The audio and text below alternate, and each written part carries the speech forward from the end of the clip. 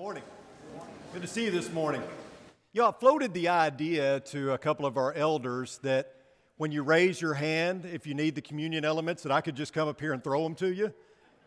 But they didn't seem to be interested in that idea, so I guess we'll keep doing it the normal way.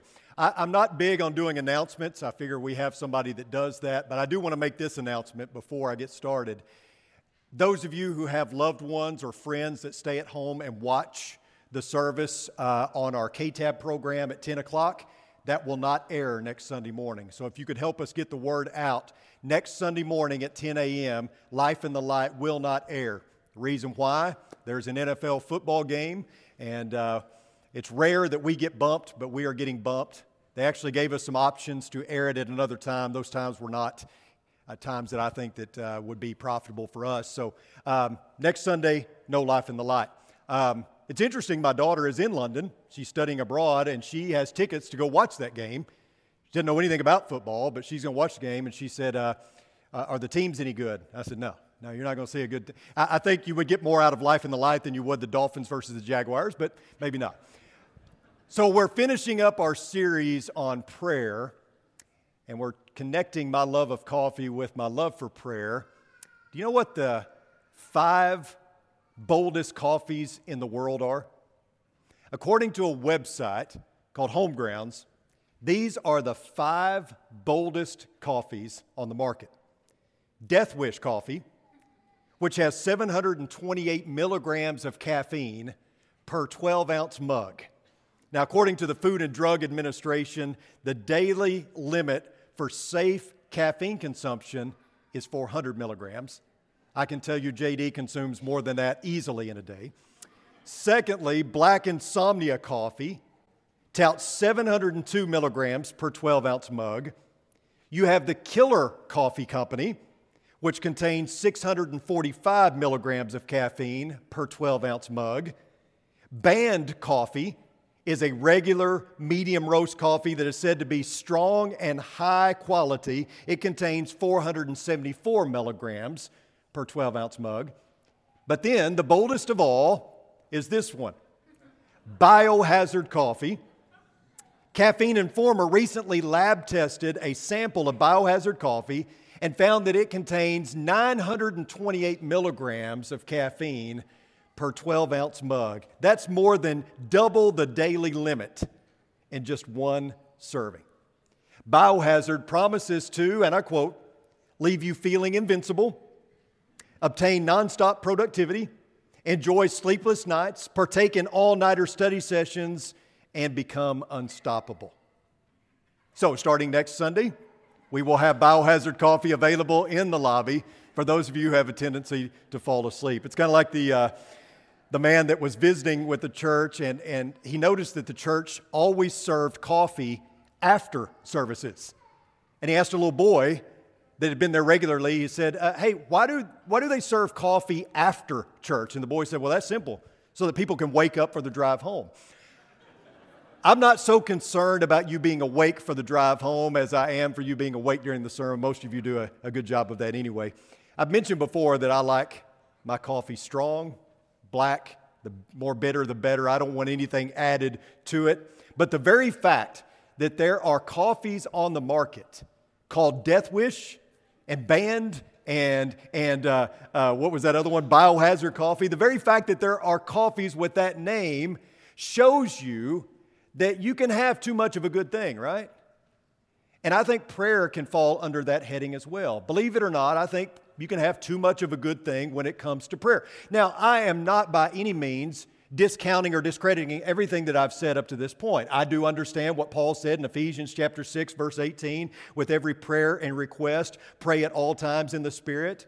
I recall Paul telling the Roman Christians to be devoted to prayer. That word devoted in the Greek is the word proskartereo, and it means being steadfastly continuing in a thing. To be steadfast, it means to give unremitting care to, or to persist at or remain with. In connection with people, it means to be loyal to. And I also acknowledge that this same Paul talked to the Colossians about being devoted to prayer. And in 1 Thessalonians chapter 5, verse 17 and 18, he says, pray without ceasing, and everything give thanks, for this is the will of God for you in Christ Jesus. That phrase without ceasing doesn't mean uninterrupted. It means that which is constantly recurring. In other words, prayer is to be something that occurs over and over again. It is to be habitual, like brushing your teeth, like showering or shaving. There are certain things that we do regularly out of habit. I got to tell this story, and he's not here, so he didn't have to know about it. When Blake Dozier was our fearless youth minister, he came in one morning to work, and he had a splotch on his jacket of something. And I asked him what it was, and he didn't know it was there. He looked down, and he looked confused. I said, it kind of looks like toothpaste. He said, yeah, it's not toothpaste because I didn't brush my teeth. I don't know what it was. Most of us do some things habitually like brushing our teeth. Not all of us, but most of us, right? So we understand habits and routines and rituals. But there does come a time when we have to get off of our knees and stop praying and start doing. For instance, let's say you smell smoke in your house. So you go into the kitchen and you find that your kitchen is on fire. What's the first thing you're going to do? Hit your knees and pray? You're probably going to call the fire department, right? That's probably going to be the first thing you do. What if you're looking out your window and you see a toddler playing in the street? Are you going to pray in that moment? You're probably going to do whatever you need to do to get the toddler to safety, right? And there's a lot of things like that where maybe our first instinct is not to pray because that's not the most profitable thing in the moment. The most profitable thing in the moment, the best thing to do in that moment is to actually act. Do you pray? And if you know of someone who is shivering, who is cold, who might need a coat, do you say, I will pray for you? Or do you do everything you can to meet that need? There's a time to pray and there's a time to act. How many times have you visited with someone and you heard about a need that they had and you said, well, I'll be praying for you? You may have never had any intention to pray for them. It's just something you say, right? Or maybe you did intend to and you just, you forgot to or whatever. But did you have the resources to meet the need? And if you did, that would have been more important in the moment, right? Instead of praying for them. So there's a time to pray and there's a time to act. Notice Acts chapter 22. Starting in verse 12, it says, a certain Ananias, a man who was devout by the standard of the law and well spoken of by all the Jews who lived there, came to me and standing near said to me, Brother Saul, receive your sight. And at the very time I looked up at him and he said, the God of our fathers has appointed you to know his will and to see the righteous one and to hear an utterance from his mouth. For you will be a witness for him to all men of what you have seen and heard. Now why do you delay? Get up and be baptized and wash away your sins, calling on his name. Ananias says, why are you waiting? What are you waiting for? Get up, stop praying, and start doing. The time for praying was over. Saul needed to get up and take action by being baptized for the forgiveness of his sins. You see in Exodus chapter 14 and verse 15, God says these words to Moses, why are you crying out to me? Tell the sons of Israel to go forward. Quit praying and get up and move. The time for praying is over. It's time to start doing something. Another example of this can be found in Numbers chapter 22. In verses 8 through 12, Balaam sought God's advice, but he didn't like God's answer. So he continued to pray and pray some more. And in Numbers chapter 22, starting in verse 19, it says, now please, you also stay here tonight, and I will find out what else the Lord will speak to me. God came to Balaam at night and said to him, if the men have come to call you, rise up and go with them. But only the word which I speak to you shall you do. So Balaam arose in the morning and saddled his donkey and went with the leaders of Moab. Again, God says, rise up and go. There was a time to pray and there was a time to move. The same is true for us. Many prayers that we have prayed have been answered by God, and yet we still refuse to get up and move. We've got to take action at some point. We've got to go and we've got to grasp what it is that we've been praying for and the answer to that prayer. Don't allow prayer to be an excuse or a substitute. Prayer is a good thing, but prayer not coupled with action is not a good thing. So pray, but then act. I believe it was Charles Hodge who said, pray as if everything depends on God, but work as if everything depends on you. That's the balance that we're trying to strike here. Pray as if everything depends on God, because it does, but then work diligently as if it depends on you. There are some things that you pray for because you have absolutely no way to meet the need yourself. None. No amount of working or getting up and doing is going to help because you can't meet the need on your own. But we also can't use prayer as an excuse or a substitute for action. So I did want to make that point before we go further so that we made sure that we knew that this is not something that absolves us from action. Prayer is partnering with God, which means that we don't stay on our knees, that after we bow, we rise up. Now, we're looking at boldness this morning. And boldness is born out of belief. I want you to look with me at what John writes in 1 John chapter 5, beginning in verse 14.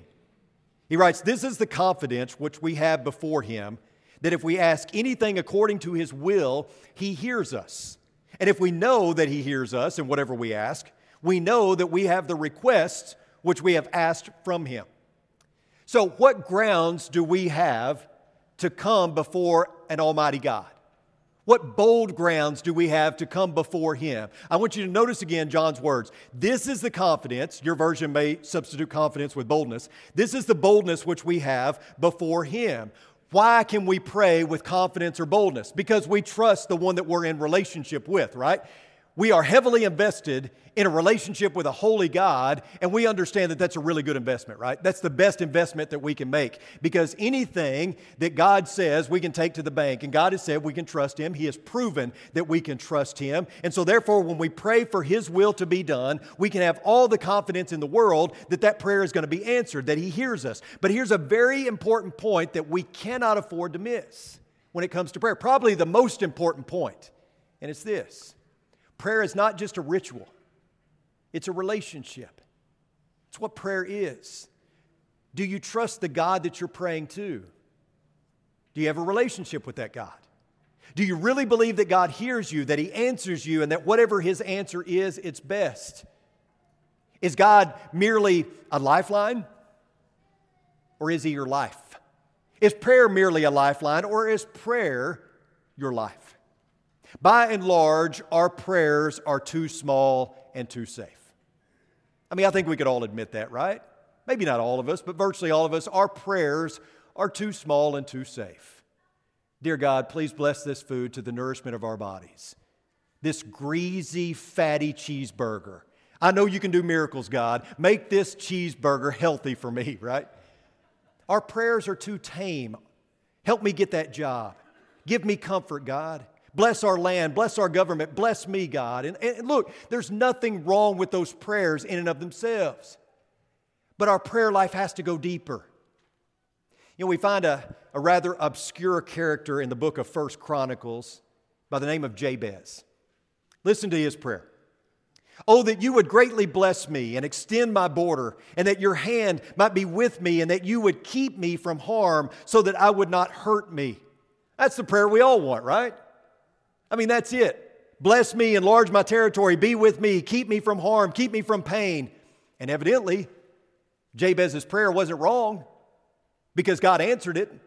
So it's not wrong to pray for those things. It's not wrong to pray those personal prayers, but it's certainly a safe prayer. And I think we can rightly say that our prayer life should go deeper than that. Remember in James chapter 5, last week we talked about what James said about the effective prayer of a righteous man. He said, "Is anyone among you suffering? Then he must pray. Is anyone cheerful? He is to sing praises. Is anyone among you sick? Then he must call for the elders of the church, and they are to pray over him, anointing him with oil in the name of the Lord. And the prayer of faith will restore the one who is sick, and the Lord will raise him up. And if he has committed sins, they will be forgiven him. Therefore, confess your sins to one another, and pray for one another, so that you may be healed. A prayer of a righteous person, when it is brought about, can accomplish much." Elijah was a man with a nature like ours, and he prayed earnestly that it would not rain, and it did not rain on the earth for 3 years and 6 months. Then he prayed again, and the sky poured forth rain, and the earth produced its fruit. We mentioned this last week that James uses perhaps Israel's greatest non-literary prophet as his example of a righteous man, a man like any of us, who prayed a prayer that God heard and God answered because he prayed in faith, he prayed with boldness. And his prayer is very different than many of the prayers that we pray. This goes back to Deuteronomy, where God promised that he would bring rain for the crops, and it would produce bountiful blessings for them if they were obedient. But if they were not faithful in their obedience, God would withhold the rain, and everything that would come with that, like famine and drought, would occur. And so Elijah looks around him and he sees the immorality and the injustice in the world, and instead of standing up and saying, God bless our nation, Elijah says, God, judge us. Bring forth your wrath. You know, we often pray for national comfort, and I get it. I mean, we should pray for that. But Elijah prays that God do something about the disobedience of his people. God, rain down your judgment. Stop it from raining so that our people will wake up and maybe come into compliance. That's not a safe prayer. That's a bold prayer. That's a dangerous prayer. Elijah's boldness was a behavior that was born out of belief. What we believe determines how we behave. What you believe about God says everything about you. And what you believe determines how you will behave. If you believe that the Lord God is leading you, empowering you, and equipping you, then you're going to behave boldly. Boldness is going to be a big part of your behavior because boldness is born out of belief. You won't play it safe, your faith won't be too tame, and your relationship with a bold God will drive bold confidence. It's okay to pray safe prayers. That's fine. Go ahead and pray for God to keep you safe, to protect you, to sustain you, to bless you. But don't stop there. Pray also that God will grow you. Pray that He will transform you, that He will give you an unshakable faith, and be ready for Him to answer those prayers in a way that is anything but comfortable and safe. I've told you before that when I was coaching, I would often speak to the team before a game, and right before we'd go out and take the floor, I'd ask one of them to lead a prayer. And quite often that prayer would include, God, help us to win this game. Now, at the school where I coached, the dressing room was cinder block walls. And there was a cinder block wall separating our dressing room from the visitors' dressing room. No door, just an opening, cinder block wall. So obviously you could hear everything that was going on in the locker room next to you. So you try to speak quietly when you're talking strategy and things like that. So we had a prayer. We were about to leave the dressing room, and I could hear the coach asking his players if one of them wanted to lead a prayer. Well, that's a great thing, right? I mean, both teams are praying. And you know what the young man prayed for? Couldn't help but hear it because there was no door in the dressing room. You know what he prayed for? God, help us win this game. So we go out to take the floor, and I go over and shake hands with the opposing coach. As is customary, we exchange pleasantries, and I said, we're going to find out who God loves more tonight. And he kind of looked at me funny. And I said, well, I mean, you guys prayed that God help you win. Our guys prayed that God help us win. We're going to find out who God loves more, right?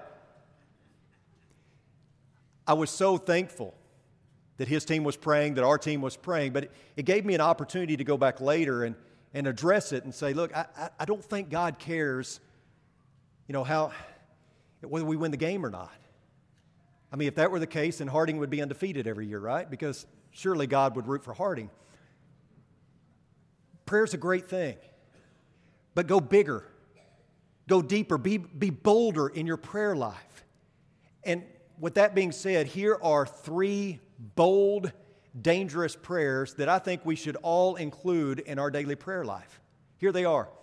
Search me, break me, and send me. These are certainly dangerous prayers, bold prayers that will change our prayer life and ultimately change us.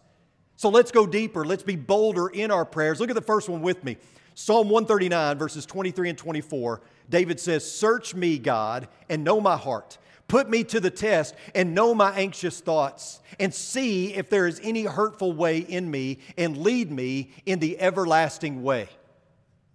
David says, search me. Now, God already knows David. God knows every sin that resides in the deep, dark recesses and crevices of your heart and soul. But David is inviting God in. Search me.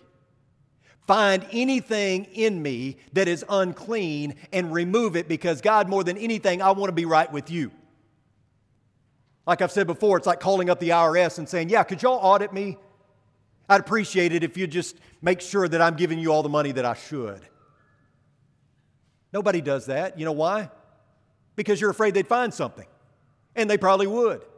David's not concerned about that. David's not concerned with God finding something. In fact, he wants God to find something. He wants God to clean him up, to make him completely and totally whole, because David says, clean house, I want to be right in your sight. The second most dangerous prayer is break me. Again, look at David's words. Psalm 51, the sacrifices of God are a broken spirit, a broken and a contrite heart, God, you will not despise. Typically when something is broken, it decreases in value. Broken dishes, broken mirror, you name it. Anything that is broken typically decreases in value. Not so with people. At least not with God. God values broken humans. Psalm 34 and verse 18 reads, the Lord is near to the brokenhearted and saves those who are crushed in spirit. If you want to be made whole, if you want to be put back together, then come broken. Come with a broken heart, a broken spirit, a broken will. Say, God, humble me, defeat me, search me, God, break it, break my heart of the things that break your heart. Make me clean. Break me, God, so that I can be properly put back together. And here's the last dangerous prayer. Send me. Isaiah 6 and 8. Then I heard the voice of the Lord saying, whom shall I send, and who will go for us? Then I said, here I am, send me. Now that's a bold prayer. And you know why? Because there's no qualifier. There's always places that we're unwilling to go. There are always people that we are unwilling to go to. But when you say, send me, you're removing all the qualifiers. No ifs, ands, or buts. God, I am yours. I am completely and totally surrendered. Send me, whether it be Haiti or Somalia or in my own backyard, at work, wherever it may be, send me. I am ready to go. I am ready to do your will. I am ready to accomplish your mission because you're in charge. You determine the coordinates. You determine the GPS. You're the spiritual guide. I go where you lead. Send me, God. Kevin, I'm going to go off script for just a second.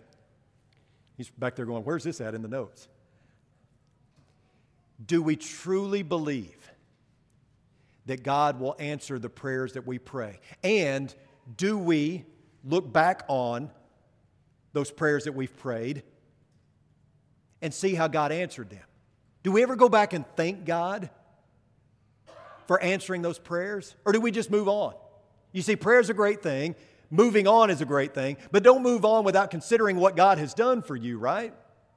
And I think that happens all too often. We pray, God answers the prayer, and we move on to the next thing. Check that off, go on to the next thing on the list.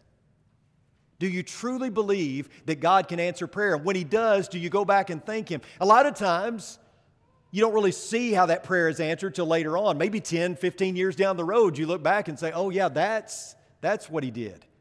That's how He answered that prayer. Do you believe that God can answer?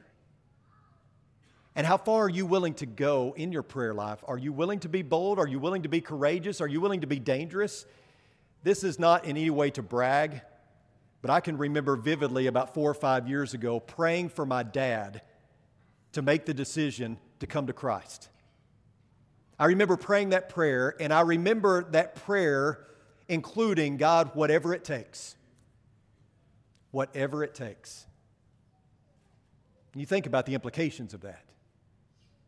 In my mind, I thought, if it means I have to leave this earth, if it means something happens to me, if it means something has to happen to him to wake him up, whatever it takes, God, please break him so that he sees that he needs to make a change. And you know what happened? He had 2 heart attacks. Both of them should have killed him. The first one, his main artery was 99% clogged. The second one should have taken him out as well, and that's what woke him up.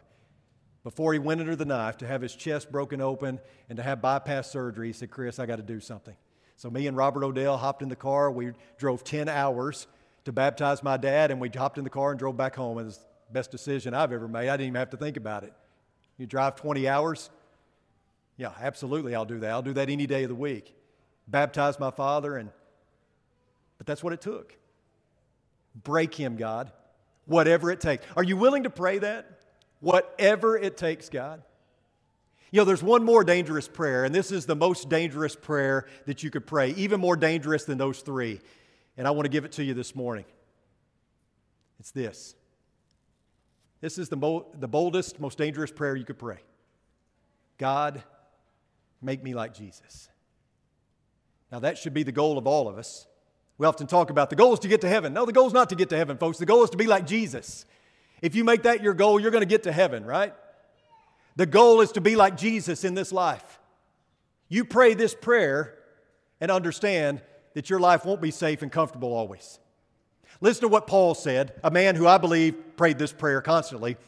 But whatever things were gained to me, these things I have counted as loss because of Christ. More than that, I count all things to be lost in view of the surpassing value of knowing Christ Jesus my Lord, for whom I have suffered the loss of all things, and count them mere rubbish, so that I may gain Christ and may be found in him, not having a righteousness of my own derived from the law, but that which is through faith in Christ, the righteousness which comes from God on the basis of faith, that I may know him and the power of his resurrection and the fellowship of his sufferings, being conformed to his death, if I somehow may attain to the resurrection from the dead.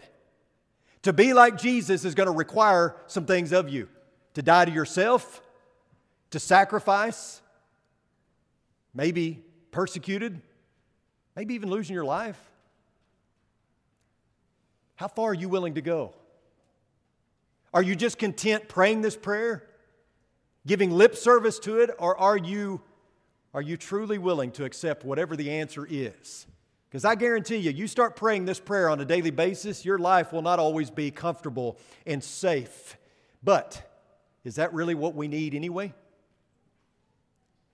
Whatever it takes in this life to make me more like Jesus, bring it on. Whatever it takes, right? Whatever it takes to make me more like Jesus, bring it on. That's a bold prayer. That's a dangerous prayer, but it's an effective prayer, isn't it? To be like Jesus now means to be like him and to be with him for eternity. What's better than that? Go deeper in your prayers, be bold, and look for the ways that God is going to answer. Let's pray. Our most kind and gracious Heavenly Father, we thank you for prayer. We pray that we are a praying church. That this church can do monumental things in this community. That we can go out and we can share your word with others. That we can set this place on fire. And we can show others who you are, that we can be the best advertisement for you that we can possibly be. God, help us to be bold in our prayer life and in our daily lives. We love you. It's in your Son's precious name we pray. Amen. Maybe you need the prayers of this church family. Maybe you're hurting. Maybe you need to get back on track. Maybe you made the decision to be a Christian a long time ago and you veered off track and you need to do a U-turn. God allows U-turns. Maybe you're ready to study the Bible with somebody. Maybe you're ready to put on Christ in baptism. Maybe you're ready to begin a daily walk with God. I don't know where you're at this morning, but one thing that I will tell you that we say all the time is there is absolutely no reason for you to leave here this morning without being right with God. So do what you need to do and come as we stand and as we sing.